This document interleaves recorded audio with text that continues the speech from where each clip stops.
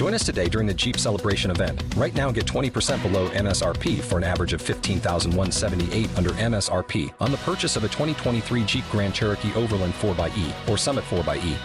Not compatible with lease offers or with any other consumer incentive offers. $15,178 average based on 20% below average MSRP from all 2023 Grand Cherokee Overland 4xE and Summit 4xE models in dealer stock. Residency restrictions apply. Take retail delivery from dealer stock by 4/1. Jeep is a registered trademark.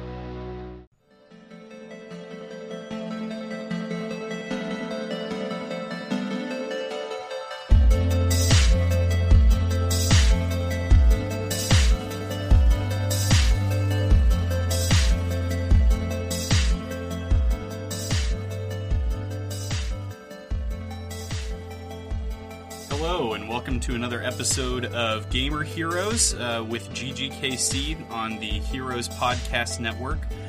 My name is Mike. We also have... Josh is here with you today. And Thomas Egan. Hello, everybody. All right, so let's get to it. Josh had some breaking news that he wanted to talk about, actually. I mean, this is very breaking. It's actually upsetting. Most of us here, if you aren't familiar with Twitch, but Twitch is a streaming platform for gamers, content creators of all time. You don't have to be a gamer. But a very famous content creator, streamer named Dr. Disrespect had some heartbreaking news that happened to him yesterday, I believe. I'm not sure the dates when the clips come out, but his house was shot at. This is the second time, I believe, in the same week that his house was shot at, and the stream actually heard the shots. And one of the shots in this shooting of the two actually made contact with his house. Now, this is just getting crazy. From the, what is it called when you pinpoint someone and get the cops swatting, right? Yeah. So this is just this is taking it a little step further than swatting. Now, when you're actually going to make a scene by, personally, it's my personal opinion that someone is going to do that just to make a scene on his stream. I mean, they've been targeted while he's been streaming. You're hearing the gunshots on his stream. This is just ridiculous. I mean, at what point? I don't even know how to regulate this at this point in time. You can't. I mean, Dr. Disrespect has 50, 60, 70,000 concurrent watchers on his stream. And he even yelled at the stream in this clip. I wish we could show it. But the clip, he just starts going berserk on the stream itself, yelling profanity at whoever's watching who's doing this. Yeah. I mean, this is outright I didn't even wrong. think about them, watching the stream while they're doing it. It could be while they're doing it. They know he's streaming. That's his job. It's his job to stream as long as he can. Probably his stream schedule's out there. I mean, it's his everyday job. I mean, what do you do to protect yourself? Would you have to, get cameras outside or something? Try to pick up, license plates or something? At this point, that's the next step, yeah. I don't know what you do. Yeah, I don't know what you do either. I mean, back in 2014 when Gamergate was happening, there were streamers and content creators and writers and journalists and all these people who were targeted because they're public figures, and there's really nowhere to hide, especially when if someone works hard enough, they can really get a lot of information on you. And as a public figure, especially one that is popular on the internet, that's made famous through the internet, that's tough because, what are you going to do? Get up and move? I mean, and this is his job. It's not like you just go quit your job because, I mean, you could. So someone could. I don't know about his family. I don't know if he has a wife and kids. I don't know that much about. Yeah, he does. He's been in the news a lot the past year. Okay, so you got to think about the safety of his family. I mean, if people are getting kicks out of making a scene violently like this just to get on his stream for that, I mean, maybe you do think of a drastic move like that. Move being quitting, stopping, increasing security, getting bodyguards. I know he makes millions. I mean, maybe not millions, but up there, right? I mean, he's a very popular streamer. He's no ninja, but he's I imagine, in the top 10, 15 streamers out there. Oh, right? he won. Yeah, right. To say that he's very popular is an understatement. Yeah. He's won a lot of awards as the most popular. I heard of. He was the first actual famous streamer I ever heard of. To be honest, I'm not actually a very big fan of him, but but a lot of people like him. I mean, I don't know. His gimmick is, the mustache and wig. I thought that wig was for real for a long time. And he took it off. I won't lie. Like a black Joe Dirt wig. It is. That is exactly what it is. But the mustache is real. Remember that. But joking aside, I mean, it's kind of upsetting. I mean, in with the situation that happened in, I believe, Florida, right? And the Madden tournament to the swatting. I mean, how is something as comfortable and casual as gaming becoming the scene of gun violence? Yeah, unfortunately, I feel like the gaming scene can just be a toxic place a lot of the time. You're lying. I think you're lying. Fuck you, you're lying. It's a safe space. That's what I thought it was, at least. I mean, when I get online, I'm just kind of tone out the toxicity, and it's my place to game. But yeah, I do that when I play single player games.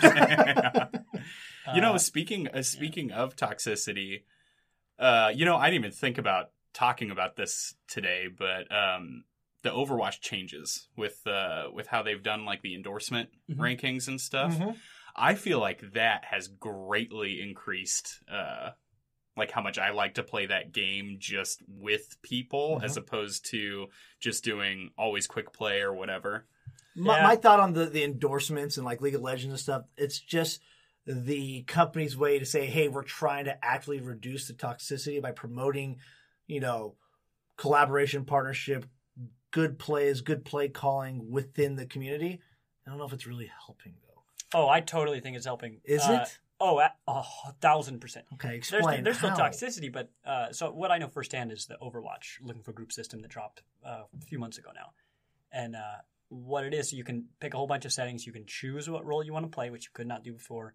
You queue up. You can call your group whatever you want. As you get endorsements by people, which is basically a thumbs up that is persistent. It lasts. It's a ranking that all it's there for is to show that people have promoted you. It doesn't show your skill or anything, but you can set a minimum requirement on what endorsement level you are.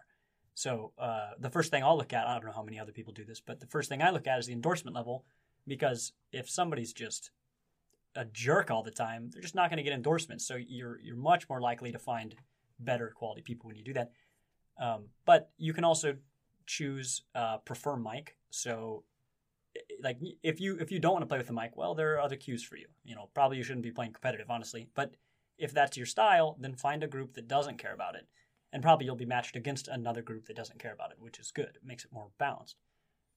But if you queue up in a group, it doesn't start till the person in charge starts it. And a lot of times everybody will do a mic check. They'll say, hey, how's it going? I just need to hear your voice. Like, we got to communicate. And it makes it less anonymous. People don't just leave games as often anymore. You can even endorse the enemy team for sportsmanship, which cracks me up. I don't know why, but you can. But yeah, you can promote people for being friendly, for being having good communication, and for being a shot caller.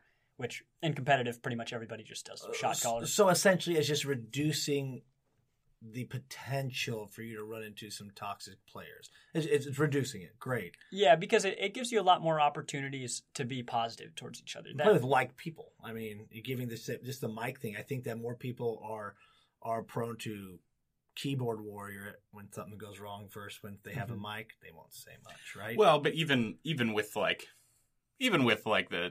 typing toxicity, I feel like the fact that there are, I mean, I wouldn't even really say consequences, but you're not gaining anything by being a jerk. Right. Before, you weren't losing anything by being a jerk either.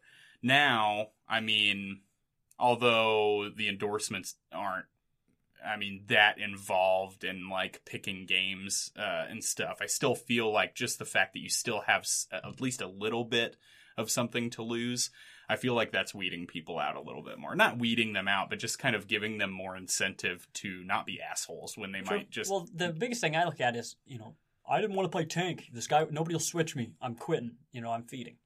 And now when you can pick your role, you don't have to do that. You get to play exactly what role you want. If you want to play DPS, if you want to play damage, it might take a little bit to find a group. If you're a healer, or especially a tank, you'll find a group pretty quick. But if you choose something, you can play it. You don't have to be forced into anything else because you can actually lock the roles that you pick. So if I pick tank, when the game starts, I don't even have the option of switching to another character. So I can't just mess up the team comp, in the middle of the game. But that's an opt-in kind of thing. You can see when you queue up for a group. Oh, that wow. has that. So wait, if I did not know this. I haven't played Overwatch in a couple months. So if I opt in to be a tank, I only can choose between the tank heroes. If you check a box that makes it like that. Right. Oh, wow. Otherwise, anybody can flex all the time. And also, there's a role just for flex where you can just trade. Okay. So even if you two were locked in as tank and healer, if I was locked in as flex, you guys can only pick a few heroes, but I can pick everything. Gotcha. So yeah, they're good and bad things about it, but it's almost all good. It just allows people to play the way that they want to play. And by having happy teammates on your team, you're much more likely to, not experience toxicity. So I am a big fan of it. I sure wish it would have happened 2 years ago. Yeah. Better late than never, but I do like the way Blizzard has done that kind of stuff. Look at the way League of Legends has failed to address toxicity since its beginning. I look at that because what they're trying to do is just punish people for doing bad. That's an approach. Maybe that should be part of your solution. But, even at the end of an Overwatch game where it just shows the cards, it shows the cool things people did. Maybe you thought your team was doing bad, but it turns out that one of your teammates was doing something great. Oh, cool. You can give them a little thumbs up. And, that just feels good. It doesn't do anything but feel good. And giving people opportunities to pat each other on the back is good for the community. Yeah. People have a better time. They're less likely to be jerks. And, maybe you were feeling bad about losing a match, but everybody voted for you and you got to see it, and everybody else got to see it. So that stuff feels good. Like, even if you lose a match, there are ways that you can walk away and be happy and get recognition for doing well.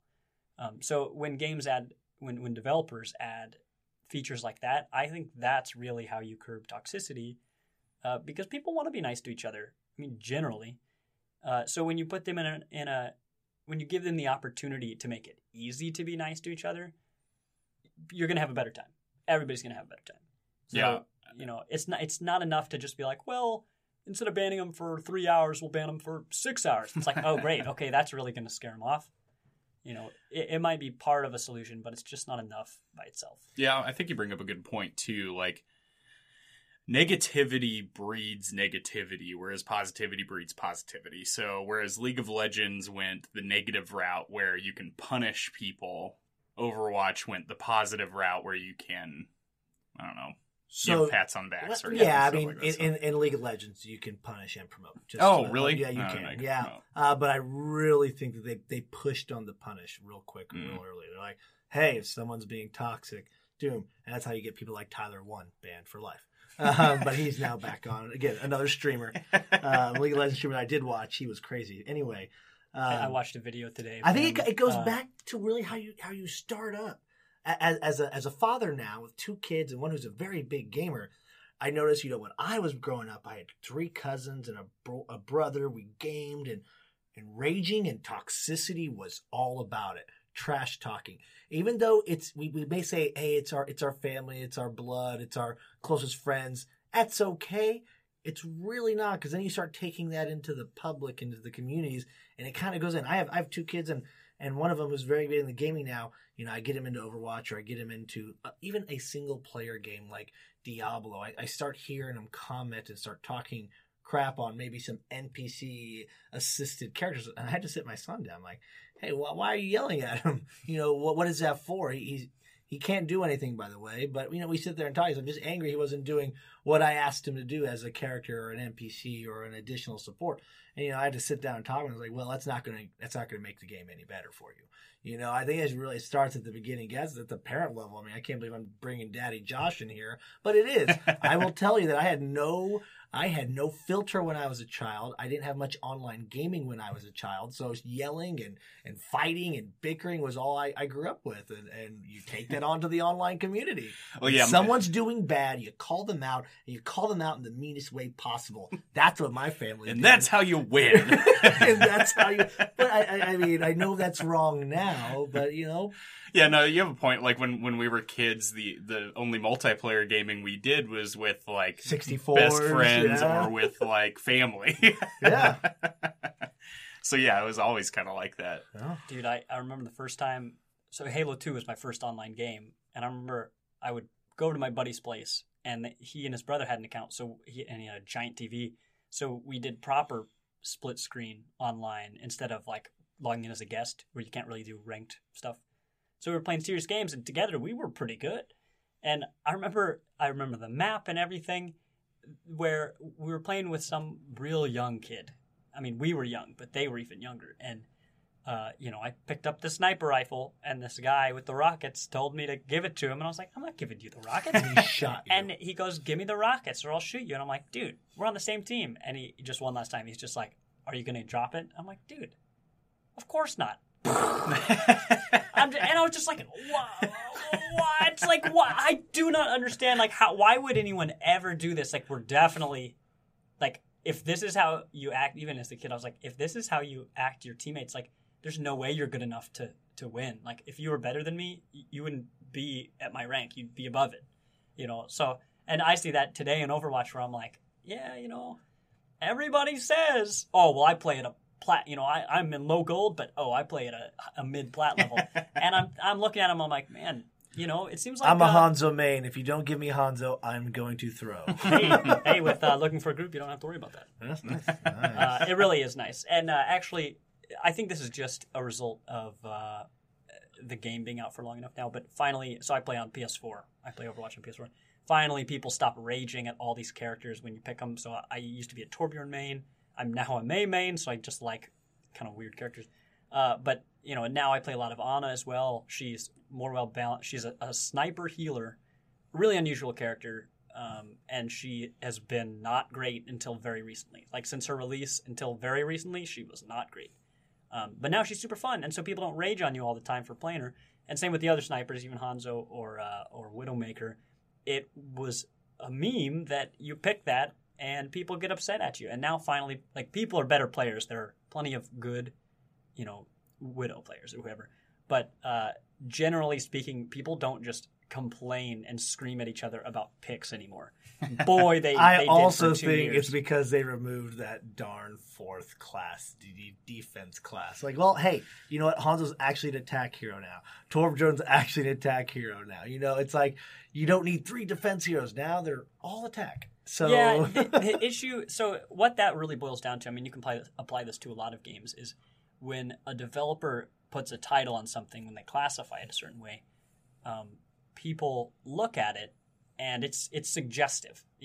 Just by reading that this is a defensive hero and you're on attack and not defense, people will just assume it's a bad idea because it's suggested to them that doesn't match. The idea pops in their head and they're not going to get rid of it because they think it makes sense. And that's not constructive. It's it's putting somebody into a box that they don't need to be in. I mean, even in, well, I don't know. You could say this about a bunch of games, but just roles in MMOs or just, I don't know, a lot of different games where people give each other a bad rap about the way they're playing without seeing how they play at all. When I played League of Legends and I'd pick whatever support, and somebody really wanted me to pick something else, I'm like, no, I'm picking my main one because I'm good. I know I'm going to win. And then they'd quit the game because I picked there, and then I get to spend 20 minutes waiting to lose. And it's just like, why would you do that? Like, you haven't met me, you don't know anything about me. You haven't even given me a shot. You've made up your mind as soon as the game has started, and there's nothing I can do to change it. And so that boils down to, something my mom always taught me is you can't choose what others are going to do. You can only choose how you react to it. And really the only thing I think any of us can do, we can give feedback to a developer and support good developers, but you just have to turn the other cheek. I mean, it sucks. It's simple, but if somebody's being a jerk to you, just hit the mute button. Don't scream at them. Yeah. Like, you're going to have a better time for that. I've had people message me after I muted them, but I can block that too. There's nothing you can do about it. You're not going to have a better time. You're not going to play better. When I play League of Legends, somebody's not doing great, and now they're angry. Now they're spending half the match on their keyboard typing, and continuing to lose. And it's just like, okay, well, I can either try to be constructive, not say anything at all, or I can just jump and throw gasoline on the fire. And which one do you think is going to help you have more fun? So, yeah, I mean, there are a lot of things that developers can do, but I did think it's just kind of on us to do something about that. Yeah, I mean, people could just be nice people. There is an entertainment value to toxicity, though. We all see it. You all look and read, and you keep reading, and you'll see the memes on Facebook of people, the Michael Jackson eating popcorn, just because they love reading the toxicity. You know what meme or GIF I'm talking about. Yeah. Dude, I think I used to be into that, but I've been in some communities that just they don't never turn it off. Yeah. So then I find myself stressing being in those communities more than I'm actually enjoying them. And there are ways to be funny in games without being an asshole, know? Yeah. I mean, we definitely rabbit trailed here, but also all the more reason to not shoot at houses, you idiots. Yeah, back to the point. Stop it. Just stop it. All right. Speaking of toxicity, another thing.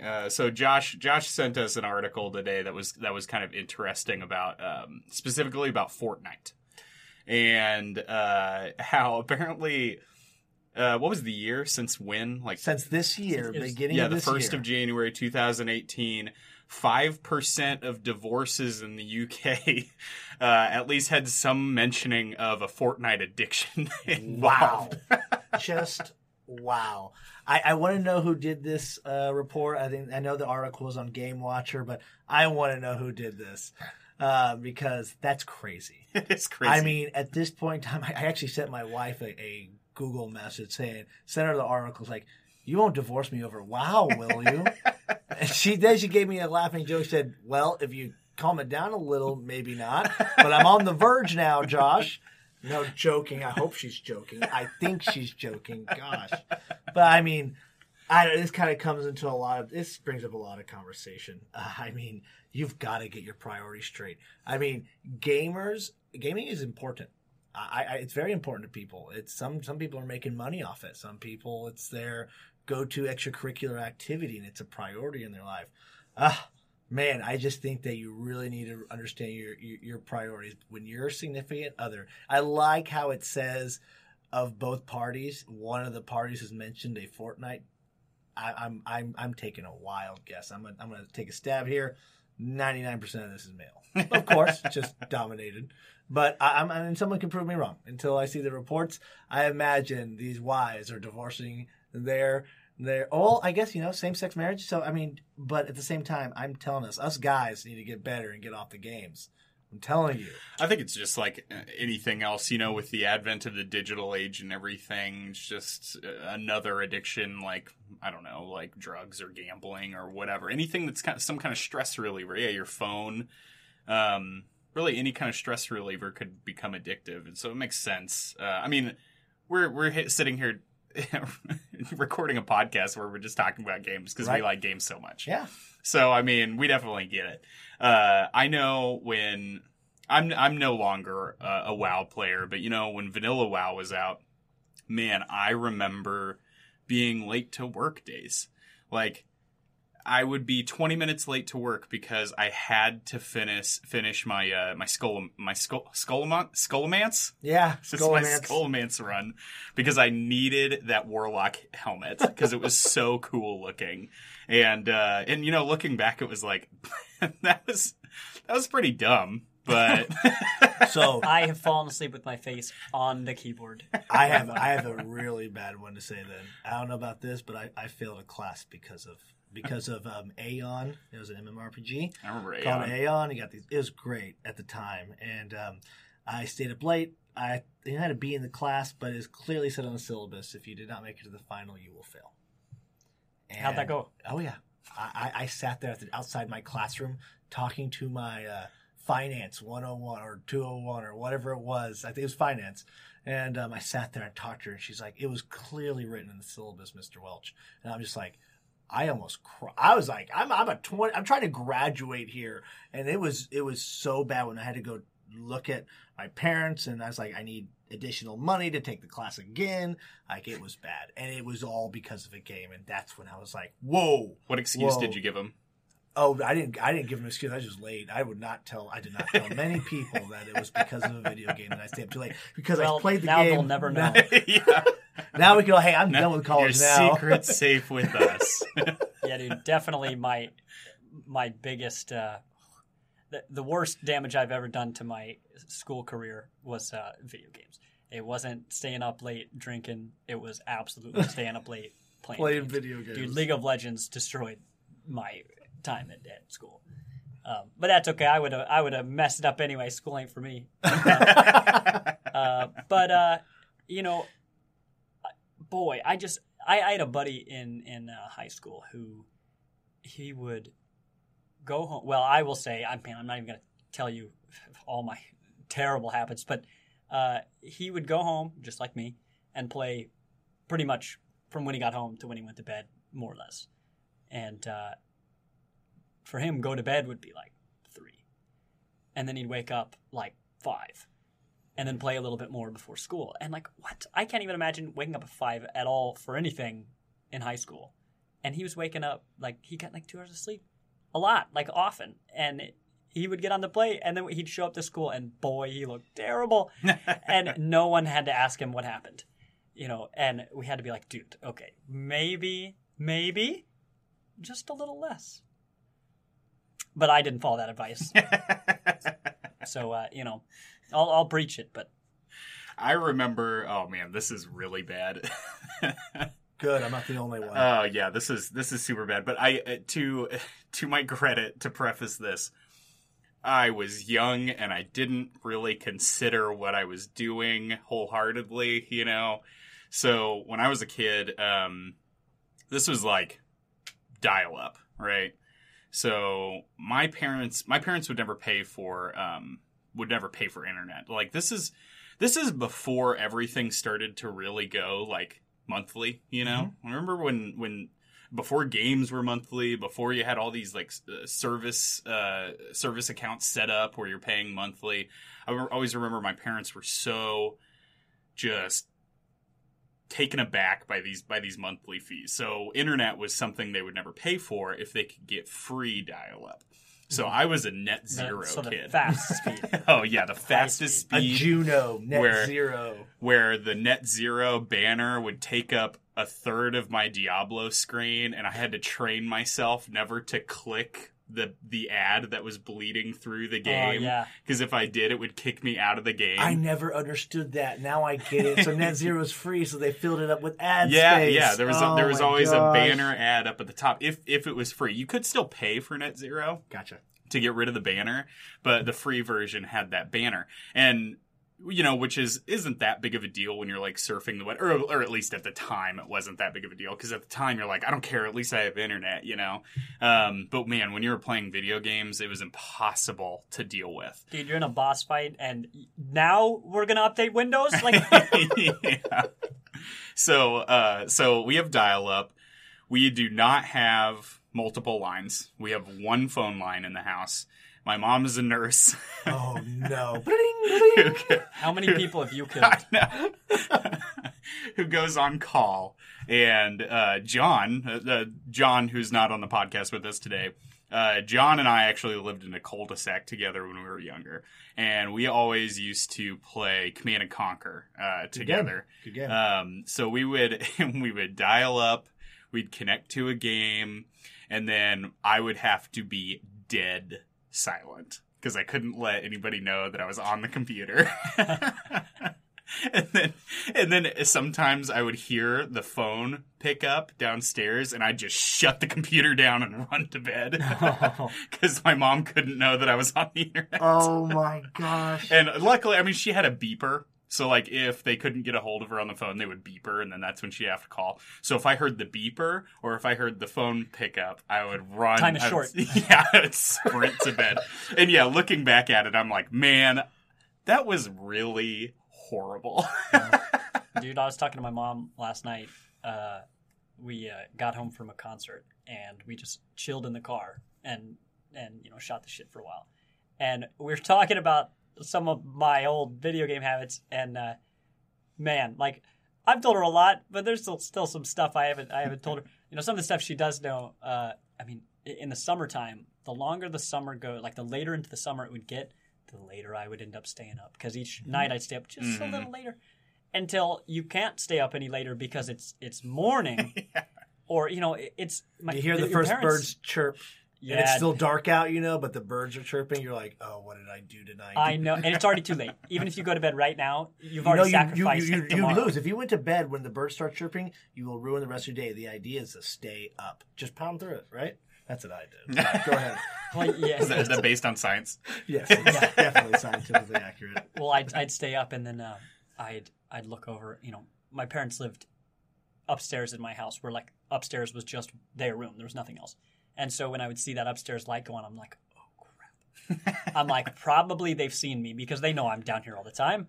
But there's still a chance. And so I've got to be like, whatever I'm doing, I'm like, I have to go. I'm going to get in trouble. Like, I'm going to get the stare down. I am not looking forward to that. And then, in retrospect, I wonder if they knew I was staying up late because I slept until like 2 p.m. It's like, boy, he must just sleep for 15 hours. Or maybe he was up till 5, But yeah, I had some late nights, and it's interesting. My nephew is 3 right now, and long story short, he's been playing like tablet games, just fairly regularly. It sounds like, but every time he does, he gets very irritable after like hours later. It throws off his whole sleep cycle and all this stuff. I mean, he's 3. I don't know how popular this opinion is, but I do not think children that young should have any screen in front of them. Not for any other reason than your eyes aren't designed for it. My theory is like if you have a phone that has a night shift where it shifts red, after when it gets dark, blue light is not good for you at night. Like, if you wake up and look at your phone in the middle of the night and it's blue light, you're gonna wake up. Like, you're gonna have a lot more trouble going to sleep. That's just how humans are wired for light. So anyway, my theory is that when you've got kids that are that young, it's gonna throw off their sleep cycle because they don't have a normal adult sleep cycle. So during the day where they might crash in a little bit, if you give them a game, besides just being wired and excited because it's fun, it throws off their whole rhythm. Back in my day, our Game Boys didn't have lights. Yeah. So who knows? I mean, there's my crotchety advice for the moment. But it's interesting to hear those stories of how, gaming has permeated society to such a degree where we're continuing to hit firsts. Who can we ask? We can only learn from what we know, what we know about gaming. And it hasn't been around that long, Like, we're the first generation to really come up on the internet age and mobile gaming even. I mean, hell, we're going to be parents and looking back and having no idea how to deal with game-related issues like this that my nephew is going through because it's still new. We know gaming, but we don't know this, that, and the other. So I just find that stuff interesting because gaming's going to be around for a long time before, culturally we start to figure this stuff out.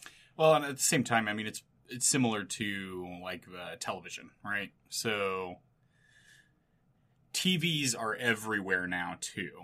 So, I mean, I'm sure that people were having the exact same conversations before the internet when TVs were showing up in everyone's homes. And then, like, remember when you were a kid and all your parents were like, don't sit too close to the TV. Yeah, don't turn sit it too off close. after an hour. Yep. Be sure that the light's on. Don't watch the TV in the dark. Right. I remember my mom always saying something like that. That is very bad for your eyes. Don't ever watch I do. I've broken my eyes. They used to hurt. They don't anymore. Yeah, I'm probably just a special breed of person here, but I watch a lot of games. My parents were the best at monitoring. I'll tell you, I got away with a lot of stuff. Watch it in the dark. I got 20/10 vision here. I'm awesome. I'm cool. Then now my son, who maybe I've been a little lenient with, he's got 2 astigmatisms. We have a ton of eye problems with him, and maybe we don't let him watch 6 hours straight or anything like that. But I'm not gonna lie, he gets a little more average time than I may have did when I was little, right? It's just Well, it's part easy. of it's just easy. part of life. Yeah. It is, it's and just you know what? everywhere now. It makes you feel a little bad as a parent when I have to go in for these eye appointments, and I'm telling them, does he get under 2 hours of screen time? I'm like, it might be over that. I mean, to be perfectly honest. And it's so when you have this device that you can just give to your kid, and they it's very easy. piss off. That's pretty cool. It's very helpful. It's just finding that line. I mean, it's finding just the like balance. our adult addictions. It's finding that give and take of what's reasonable. And of course, especially if you're not a gaming parent and you have a kid that's really coming up. I have a guy at work who he was making jokes about Fortnite, but then he kind of got serious and he's like, man, he was telling stories of basically his son. They have cameras in their house for like intruders, right? Mm-hmm. But the kid, he's gotten busted for staying up too late, for sneaking up. And he's 11. 11's not old. And he would sneak up on school nights and play till like 2 a.m. So then they had to start like changing the Wi-Fi password. They had to set parental controls for different devices. And then he was telling me their living room camera kept catching motion, but when they would watch the tapes, there's nothing there. Well, eventually they figured it out. Their son, they have the stairs that have gaps between them, mm-hmm. right? They aren't filled in, mm-hmm. and the kid, he was climbing on the underside of the stairs where the camera couldn't see him, and then at the top he would climb in through one of the little gaps because he knew the camera couldn't see there. And so he would get up there, he would hook up the Ethernet cable to the device that isn't parental locked, and he would play in the middle of the night for hours and then go to bed, and then lo and behold, he wakes up just tired as hell, thinking he's sneaky. Credit to that kid, man. That is crazy. I'm almost glad they didn't capture that on camera. Can you imagine, like, rewatching a video of that in the dark, like your kid, like, climbing underneath Mission Impossible. Somebody call The Exorcist. This is a nightmare. Dude, that could be a sci-fi show. Yeah. Cure my son's gaming addiction. Wow. Yeah, I don't know. My gaming addiction, I guess, is just playing too much in one sitting. Yeah. I'm pretty busy with work and stuff, so I don't get as much gaming time like on a daily basis as I think I would like. Like if I could just split it out to do like an hour or two a day or something, that would be nice. But I feel like I go through stints where like I don't touch a game for like 4 days, but then that weekend I'm like, all right, Saturday is me day. Yes. And I'll sit down in the morning and I will not get up until like 12 hours If later. I get all my honeydews done, I tell Wendy I'm not getting out of my man cave. I did them all. I took the kids to the park. I let you sleep. I mowed the lawn. This is an hour each for each task. Now it's I really all these binging. Hours. It is. Yeah, this is game binging. But It's catch up. Well, with the games now, you have so much stuff to even be relevant in games. You got to keep up, and if you can't keep up, you're not relevant. And I mean, that's the thing is, you just want to play to have fun, or you want to play to keep up with content, to be relevant as a competitor. It's hard. Oh, I play competitive Fallout. The reason I play Fallout so often is because, man, I'm going to be the very best that ever was. I'm finally going to find my son. After 50 hours plus gameplay, 48,000 settlements. Sean, I swear to God, I'll. That's his son's name. When you find, that's the story of him finding his son. Sorry, man, I just forgot about you. Only 200 years. I got too addicted to these settlements. Yeah, so that stuff's interesting. Yeah, I mean, we've all got war stories. Oh yeah. Lots of us. I'm pretty sure people out there, all of you listeners, have war stories. I'll go back. I looked up that article, and it was a website. It's called it's so generic. I actually had to go to it to see that it wasn't fake. It's like divorce-online.co.uk, and it was it said 5%. What was it? 5%. 5%. Yes. And so another site I can find here in a second crunched the numbers, and it figured that means 4,000 divorces a year. Well, this year would have mentioned Fortnite addiction. God. Dude. And that's not even all gaming addiction. That's just Fortnite. Yeah, right? Just Dude. Fortnite. I'm pretty sure WoW would be the next one up there, right? Yeah. Has to be. Which I am sorry to our listeners that enjoy Fortnite. I just don't get it. I do not get it. I've tried. I just can't get into it. I think it's just a battle royale thing with me. I feel like there's no progression. You know, like I need progression in my games. I need to, when I'm playing, I want to see. The funny thing is, I want to kill someone and you get their gun, and now you have a better gun. Yeah, progression. But then it starts over. You know.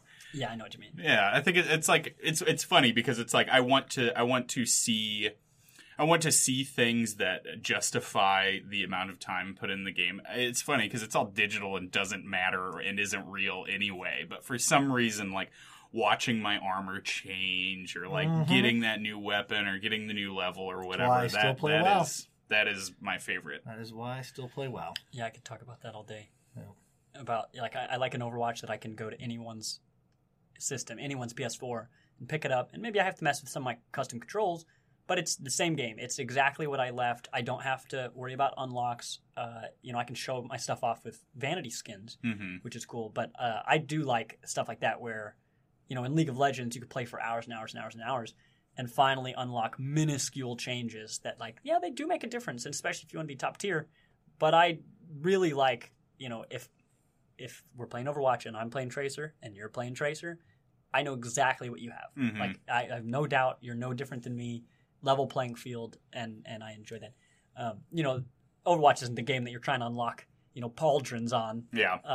Or get a set of armor. But, it has a time and a place. I am with you. I don't totally get into Battle Royale games, but, people love them. They've spent millions of V-Bucks. I do think that Overwatch did a good job with it, because I don't get that feeling from Overwatch that I'm not progressing. I do feel like some of the skins in Overwatch are cool enough that I really do kind of want to unlock the skin.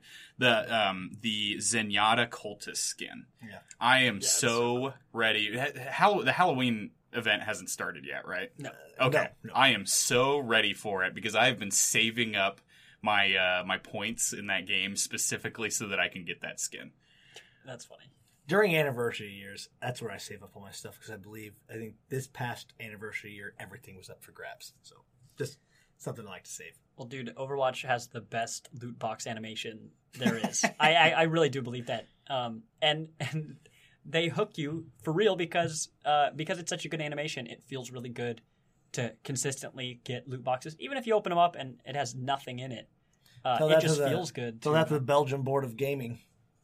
No. Yeah, now we could. Loot boxes are a whole conversation, but that's how it's a hook, and gets its teeth in you. I'm pretty sure John still hasn't opened his loot boxes. John was talking about how when we used to play on Xbox together, and then we decided to switch over to PC because I'm sorry, I just like keyboard and mouse better. So when we switched over, he was like, all right, I'm going to hit level 50 before I open a single loot box. And I want to say he's not even level 50 yet. He had like 40, 50, 60 loot boxes. I think he's like level 40, maybe 40. And I think he has over 60 loot boxes right now. And the funny thing is with that loot box animation, it's like, man, I wonder how long it's just going to take you to open those loot boxes. Yeah. It's going to be like an hour of just opening boxes, which would be fun. But he says he's going to record it and release it when it happens. That's funny. Hey there, I'm Batman, and I wanted to tell you about my friends at the Screen Heroes Podcast. They deliver sweet justice in the form of discussing movies, television, and me. They love my movies, every single one of them. Yes, even that one. Sometimes they even have me on as a guest, which is thrilling. You can find them at twitch.tv/Heroes Podcasts, live on Tuesdays at 9 p.m. Eastern Gotham time. If you can't tune in live, the new shows go up on places like Spreaker, Apple Podcasts, Google Play, Gotham Radio, Themyscira Live, and Blog Talk Radio. Now, back to your regularly scheduled Batcast. All right, we are back we rabbit trailed for a significant amount of time Yeah, we on did. the last couple topics. But Josh also wanted to talk about the Olympics and what's going on there. That is right. So I just read a article that was released September 3rd in PC Gamer. That it was really, really kind of shocking to me, but at the same time, after reading it, I kind of see both sides. But the title was Olympics Chief says video games won't be allowed because they're too violent. So a little more detail on that. The International Olympics Committee announced that it would take part in esports forum with panels, interviews, round tables, etc., to gauge what the interest is of the Olympics and esports that are happening to actually to have esports in as an Olympic event. And they're definitely questioning it, and they're bringing it up. The fact that they're talking about it means, with the amount of players that are there and that are happening, they've got to bring it up, right? It's becoming a national, worldwide competitive events, or these esports, right? But they said that the International Olympic Committee states and chief states that they're too violent and that they will have to change dramatically. One of the key states there, again, was that we cannot have in the Olympic program a game promoting violence or discrimination. So let's stop there.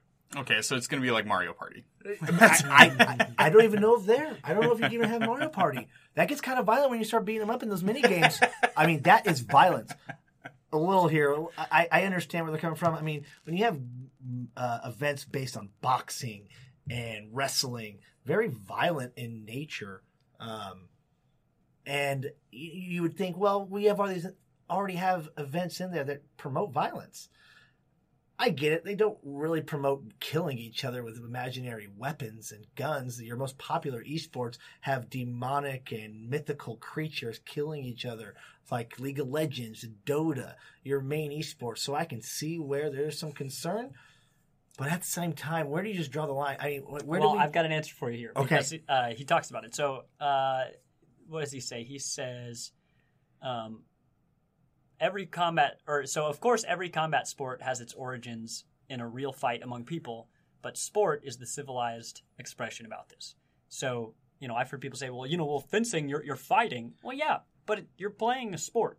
You're not trying to kill each other. It's a sport. Yeah, you can do archery, but you're not shooting anybody. So there's a big difference between a sport and actual violence. Even wrestling. It is a violent game, but it's a sport.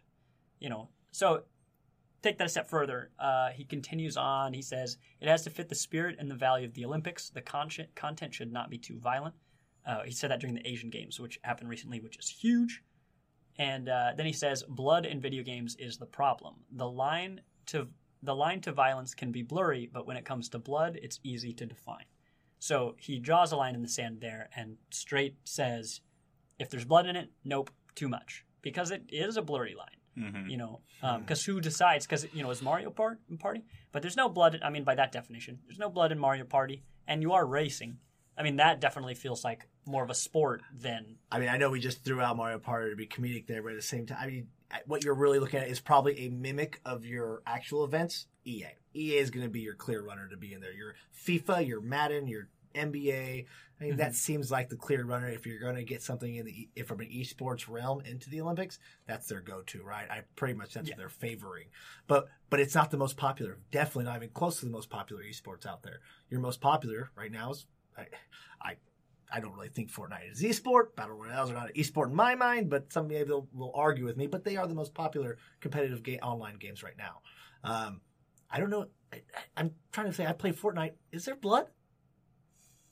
I don't think there's blood. I don't think so, but there practically is. Yeah, there's not really blood in League of Legends, or in Overwatch, but still, yeah, you're shooting bullets into people, so you expect the outcome to have some blood in there, right? Are there like Olympic? I don't know. Are there Olympic games around board games? Like, do you have like Olympic chess or anything? Good question. I don't think so. No, I don't believe so. I'm trying to think. I want to say no, but I don't know. I don't know for sure enough because I feel like if there was, that'd be an easier argument for for video games. Yeah, well, I mean, another barrier that, besides violence, honestly, for all the reasons I've heard for not accepting esports into the Olympics, definitely violence is the most reasonable one I've heard. There's the barrier of, well, it's not a physical sport. It's like, okay, well, look, it is demanding and it's taxing and you do have to practice. Yeah, a lot of it's mental, but a lot of Olympic sports already are pretty mental anyway. I know there's a difference, but, that's a big barrier where, you turn on ESPN and the old argument that people use is, well, if poker's on there and chess is on there, then esports could be on there. It's like, that's true. But there's a big difference between ESPN and the Olympics. The Olympics has been around, it turns out, for a very long time. I just you learned. did not know. Yeah. And there is a set of values and things that come with that. It's not just about entertainment. Just because one esport is the most popular does not mean that it fits into what the Olympics represent. Very true. So I think a lot of people, certainly not everyone, but a lot of people who want esports to be in the Olympics, really, I think they just want to see validation that what they're into is a widespread phenomenon and deserves representation. And I agree. I love it when I see big esports events succeed.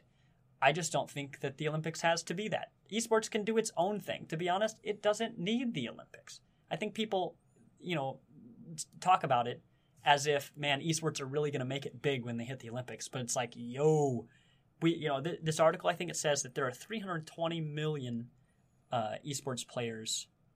It has a global audience of around 320 million people. That's a lot of people. You don't need the Olympics to be validated. Right. It would feel good. But the Olympics doesn't have to be that. Make your own thing. They're playing. I mean, the Asian Games is nothing but esports. Well, I believe. I better look that up before I really plant my feet on that. Fact checking. But this stuff is big on its own, and I think people just want to see video games get traditional recognition. To be put on in a format that our parents can recognize, or that your grandparents would recognize. And I hear that. I understand it. I just don't think it's necessary. The esports is getting so big that it can stand on its own. Oh, yeah. But anyway, besides all that, I really do not disagree with using violence as the reason for not getting in, because really, I mean, stuff like Dota and League of Legends can be kind of tough to swallow anyway, especially if you don't know what you're watching. But part of that is those Olympic values where it doesn't feel like a sport the way that an Olympic sport is a sport. It feels like, it's not like when I look at curling, I just understand all the rules no matter what, right off the bat. And that's not a requirement for an Olympic sport. But something like League of Legends is difficult to understand. Another thing is that someone owns that game. It's an IP. No one owns the sport of basketball. But if you put Counter-Strike in there, then there's a question of, well, who regulates the rules if there are patches and updates to the game? How does that affect serious, like, Olympic level play? Yeah, that's true. I never really thought about it that way. That would be really annoying to deal with. And then if you have DLC that fragments an audience, I think that's easily adjustable in a high level, very layman type terms, match type. They'd probably say, hey, if this is going to be an Olympic match, here are your regulations, requirements, etc., for this match to be a Olympic match, right? I think it's really easy to get around. I just think... Well, I imagine the difficulty is, imagine you are Riot. Okay. You want your games to be played a certain way because you designed them to be played that way.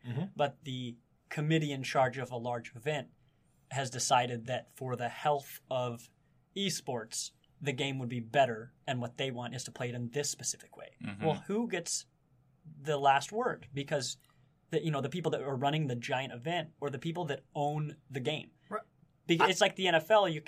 You can't just show the NFL anywhere because it doesn't belong to you. But the NFL doesn't own football. It just owns the biggest of all the footballs. So it's just tough because... Well, but it's it kind of goes back to what I said. and- The NFL versus the CFL, they have completely different rules to fit their requirements of the game. Now, I get what you're saying about at the end of the day, it's going to be up to Riot. Yeah. At the end of the day, Riot owns the game. So it's up to Riot. Do they feel that their current audience doesn't merit the need for the Olympics, or do they want to be a part of the Olympics? It's up to Riot at the end of the day. And they're having these committees and talks and roundtables already in the Olympics. That means, in my personal opinion, the Olympics are, I watch the Olympics. I don't know who all does, but I hear it's dying. I mean, literally from the sports radios that I listen to, Olympics viewership is not growing at an exponential rate like other things. So I think they're trying to dive into new markets such as esports and saying, will this give us a boost? Will this bring in more money, more viewership? It's always about money. To be honest, I think that's actually much like the NFL. I think I don't have stats to fight you on whether the Olympics are in decline. I naturally want to say that they're not because I think they'll endure. But I could see if they were, I would, without doing any research, I feel like a reason for that could be that NBC owns all the coverage of the Olympics. It's, so much like the NFL, they practically own what you're able to see. And they don't, where esports has Twitch and streaming, the Olympics doesn't have that. You can find stuff online, but I think that you have to pay to get access to NBC's Olympics. Yeah, I'm not 100%, but I believe that they'll have some free services, but then if you want to get all of it, you can pay a small fee during the Olympics and you can watch everything. Yeah, that sounds right. But it's gatekeeping, in my opinion, in a way. That's how businesses work, and that's how you pay for quality coverage. But it just raises questions of, how do I access this? Who's in charge? Who gets to play? If we were hosting a tournament and Street Fighter came in and they said, no, you have to do it this specific way that we want. It's like, well, okay, I hear what you're saying, but this is our tournament. Yeah, well, it's our game. So, I think there's a lot of changes that we're going to see over the next decade. We've already seen a lot of changes in the past decade. It's just interesting to watch. I just don't think the Olympics and esports need each other. They can do their own thing and do very well independently. Yeah, I definitely agree with you. I don't think they need each other. I just think I think you said it perfect. It's validation. It's if the companies want to say that they are willing to move and shift towards, this is weird, non-violent, coercive way to play the game, which I don't know how you do that with all the games. But, When anybody goes down in League, it just says, Vayne has fainted. Yes, that's it. There we go. All right. Should we get into our question? We should. All right. So last week, our question was which was a video game franchise? Which video game do we want to see adapted into a Netflix series? Mm-hmm. So we had some responses. I think one of them was Super Mario Brothers, because the franchise has been burned in the past by shoddy animation series that didn't last long. This made me laugh pretty hard just because it reminded me of the old live-action Mario Brothers movie. I loved it. You did? Quality. When I was a kid, I had this big TV, like massive TV, and I would just, if we were up at the right time, you would see the music come on, and then Mario and Luigi jumping on the scene. It was great. I loved it. I just always loved that show, and I was just me. I was a child, though, because I played the game, and I was related to it. Wait, are you talking about the series? The live action. Oh, okay. The live action movie? The live action show. There was a live action show? Yes. Oh my gosh, you did not know this? I didn't know about that. No. They have, oh my goodness. I will have to show you guys this. There is I only knew about the movie. Put a link in the notes. I will put a link in the notes. See that. Okay. That is crazy. Yeah, because all I'm picturing is like the that weird movie with everybody with the small heads and everything.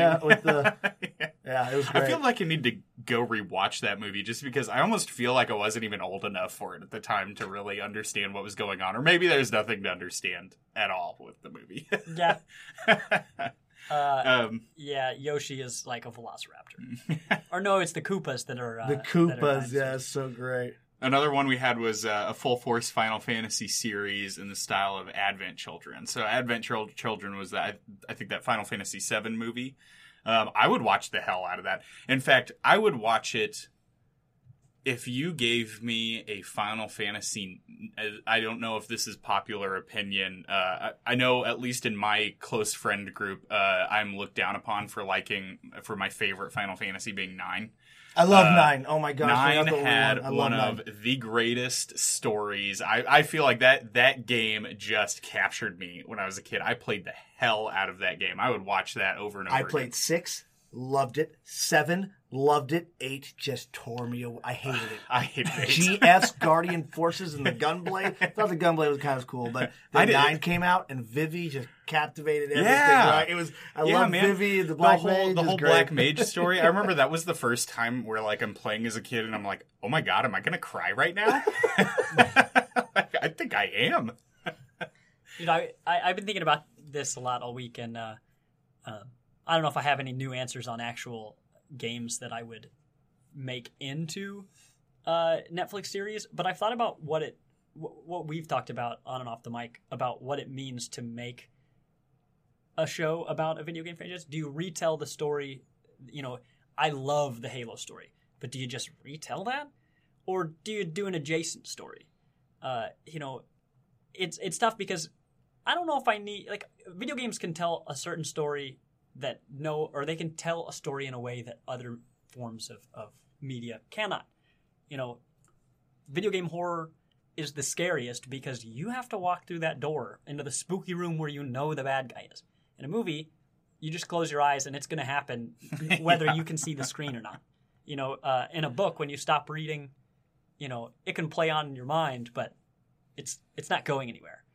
That's true. In a game, you like have to face it if you want to move on. Yeah, or like in a book, there's a main character doing something, but in a game, like you do that stuff. You know, the Walking Dead Telltale series. I don't know if it's like spooky, but man, it's like thrilling and it's very suspenseful. And there's a moment where you do straight up like from the movie Saw, with the trap and stuff. Mm-hmm. Yeah. But you do one of those, but you don't just make a decision that says, all right, use the axe and here we go. Like, you have to swing the axe, watch it not work all the way, and swing it again, and hopefully it works now. And at any moment, you have the option to just cut your losses and run. Mm-hmm. Well, because it's not your leg. You're trying to kind of get. But the whole I'll swing as hard as I can. The fact that you have to do it, you have to look on the screen, aim, and click. Like, oh, it's hard because, you know, in a TV show, it's going to happen whether you're looking or not. And with the game, the interactivity makes it just gripping. So a question like that, you know, Dead Space. Would you turn Dead Space into a TV show?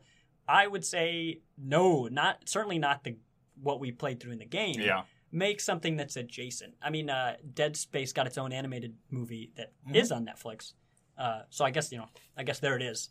I think that took place before the events. It did. It took place before the events of the first game. So I like that because it was an adjacent story. Mm-hmm. It was something new, and I wasn't constantly comparing scares in the game to scares in the show because it doesn't have to be like that. So I think retelling a story that's already been told in a game is dangerous because you're automatically going to be comparing. You know, it's like making a remake of Spider-Man. It's like, all right, when's Uncle Ben going down? I'm going to compare it to all the other ones where Uncle Ben went down. But when you can tell a different story, you don't have to make those comparisons. Mm-hmm. I think those comparisons are a detriment to adaptations. You guys are talking about, Thomas is talking about kind of scary games. Did you guys ever play Amnesia? Oh, yeah. Amnesia is one of my favorite survival horror games of all time. I don't think I've ever played more than like from the beginning of the game to the point that I got was maybe an hour and a half of like normal courageous person gameplay and maybe like 6 hours of my gameplay just because like getting up the courage to go into the next room and stuff is just terrifying. For anybody that hasn't played it, it's survival horror. You don't get any weapons. All you have is your lantern. And your lantern has oil that you need to refill it with because the lantern can go out. You don't remember. You wake up in a room. You don't remember anything at all. You're just kind of wandering around this house trying to get to the basement to figure out like what your goal is because you're leaving like little notes behind for yourself. So these monsters are randomly just meandering through certain levels. If they see you, they will destroy you. They will kill you. There's nothing you can do except for hide. So it's a little bit like Outlast. Mm-hmm. But I like Amnesia a little bit more just because it feels, I don't know, Outlast to me feels hectic. Like Outlast is like everything's just running as fast as possible. Amnesia is like a slow lurking scare. Scare. Slow burn. Like you see a monster. If you see a monster and it notices you, first of all, if you look at the monsters too long, you go insane. So if you're hiding from a monster, you can't look at the monster, because if you go down in insanity, you start seeing things. Your guy starts like gibbering pretty much, and then that kind of gives away your location. So you see a monster, you try to run and hide, and then you just look in a corner and you're just waiting. And the most terrifying part is while you're waiting for that monster to leave, you hear it shuffling around right next to you. And you don't know, maybe you're not hid well enough. You hope that you are. You can go into closets and shut the door. You can barricade doors with like tables and stuff. If you barricade a door, a monster's seen you, you've run into the room, you jump into a closet, you hear that monster breaking that door down, shattering the table, and then it's just shuffling around the room trying to find you. The monsters are terrifying looking, like what bags did this come of... out on? Never played this. It's old. It's pretty old. 98, I think it came out. 98? It was old. No. Really? No. Are you sure? Oh my gosh, I gotta look this up I now. thought that was back in the days of like the original Thief that I played. No, I don't think it was that old. Now, I want to kind of go back on our original talk about Super 2013. Wow, I was so far off. Yeah, Are you? yeah. Oh my gosh. Okay, well, I lost all credibility forever. Well, okay, but there was. I think Amnesia was. There was a game before Amnesia that was similar. Yeah, let's go with that. And I think it was by the same studio. So maybe that's what you're thinking. You're being nice. No, I swear. Because I remember when this game came out, well, not when it came out, because I didn't play it right when it came out, but when I found it and I went back and played it, and I was like, oh my gosh, this is good. I need to I just kind of went online and researched it a little bit. Part of the reason is because you want to know what the monsters look like, but you can't look at them in the game or you ruin your game. I wonder, it almost sounds like something like that could be interesting because, the whole shtick is it's not a power fantasy. It's not a walking simulator, but kind of. Mm-hmm. You just run. Like if you're in trouble, you run. I feel like if someone could make almost like a VR show where you're only a spectator, but you can look around. I could imagine some fun sound design tricks, especially talking about what you're, hearing where a monster is, but you in VR cannot look because I would go nuts. It'll end your watch through, But of course, that would just mean it's a VR game. I tried playing Amnesia in the dark with my headphones on, and I want to say I get maybe 15 minutes in before I'm like, okay, I got to stop this or I'm going to have a heart attack. Well, you know what? Now that I'm thinking about it, there was a YouTube series. Can't remember what it's called. I could find it if I really did some digging. But it's somebody who takes Bethesda's IPs, the Elder Scrolls and Fallout, and makes Machinima makes their own videos using the in-game assets to tell stories from the games, but using basically making scenes with the game assets that never existed in the game. So telling stories that you might read about in a book, like if you're an Elder Scrolls, you read a book and you read about a story that has never taken place in the physical game. You cannot play through it, you cannot see it, but someone takes assets in the game and sets a scene. They change the colors of a background to make it look like a different setting. They change the look of different NPCs to make them match these historical figures in the game. And you do all that, and you can, I think they're 10-ish minute shorts, and you're basically watching a TV show. But it's all using. It looks like you're watching the game, but it's not the game. It's something different. It's just a little bit more. I found that to be fascinating because you get a visual way to experience these stories that you hear about or that are nothing but text in a game, which is funny. So you take a book in a game and make a show about it, put it on YouTube. There's a bunch of levels to that. But I find that stuff very interesting. You can just do a lot. There's so many good stories to be told, and a game doesn't have to do all of them. I think Netflix knows what they're doing. They're picking up on that. The comic book era of movies was all around, and there's pepper in some video game movies in there, and shows, but it's about to break through. Man, I think ready. You're about to see so many new video game movies and shows out there. It's going to be great. And to come back on the Super Mario, I'm still upset. And I know there's listeners out there. You guys did not watch it was the cartoon and live action that mixed together. Like there was a live action Princess Peach. I saw Super Mario Super recently. Show. It's Super Mario Brothers Super Show. Like 1989, like it had a really large Mario short and a tall Luigi. It was so good. Yeah, I did see a video of that. Do not remember. It ran for like a year, like that sounds 60 like episodes. It ran for like a year. I can't believe you don't remember it. It was amazing. In 1989. I'm pretty sure I was watching reruns, of course, but it was awesome. All right. So on to this week's question. What is it? Yes. Okay. So, I mean, we've been talking. This has been, the beginning was a little bit of a downer of an episode talking about people's houses getting shot and gaming addiction. So our question this week is, what is your most hilarious story of gaming addiction? So trying not to make it depressing. Yeah, don't like not failing classes because you stayed up too late, even though some may find that funny. I did fail a class. I cannot believe that. But what are your stories? Josh, taking back to depressing. Yeah, so tell us what you've got. Don't anybody tell me that they played Pokemon Go while driving because I banned. Report it. Okay, I did it not while driving, but as a passenger, and we would just drive slowly, and I would take both of our phones, and we would just swipe and do our stuff. Well, I got some stories for you, but I'll save them for next week. Okay. Remember, you can hit us up at @GG_Kansas City _Kansas _City on Twitter. You can hit us up on Facebook or Gamer Heroes Podcast Network Facebook page. We will have this posted there, and you can comment with your answer to our question for next week. And next week we'll pick out our favorites and talk about them then. Yes, and also a big thank you to both the Heroes Podcast Network and for Life Formed. That's where we're getting our music for the intro and the outro. You can find information about Life Formed on SoundCloud. Anyway, thank you guys very much. It has been very fun, and we will see you next week. All right. Sayonara, guys.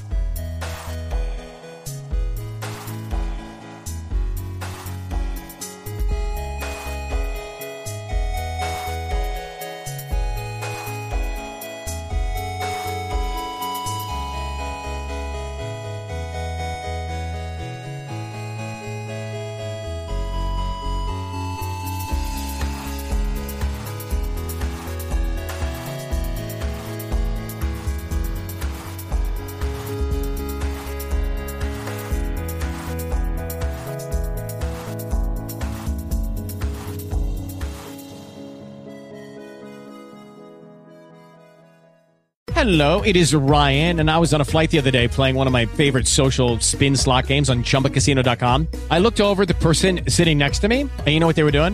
They were also playing Chumba Casino. Coincidence? I think not. Everybody's loving having fun with it. Chumba Casino is home to hundreds of casino-style games that you can play for free anytime, anywhere, even at 30,000 feet. So sign up now at ChumbaCasino.com to claim your free welcome bonus. That's ChumbaCasino.com and live the Chumba life. No purchase necessary. VGW. Void where prohibited by law. See terms and conditions. 18+. With Lucky Land Slots, you can get lucky just about anywhere. Dearly beloved, we are gathered here today to... Has anyone seen the bride and groom? Sorry, we're here. We were getting lucky in the limo and we lost track of time. No, Lucky Land Casino, with cash prizes that add up quicker than a guest registry. In that case, I pronounce you lucky. Play for free at LuckyLandSlots.com. Daily bonuses are waiting. No purchase necessary. Void where prohibited by law. 18+. Terms and conditions apply. See website for details.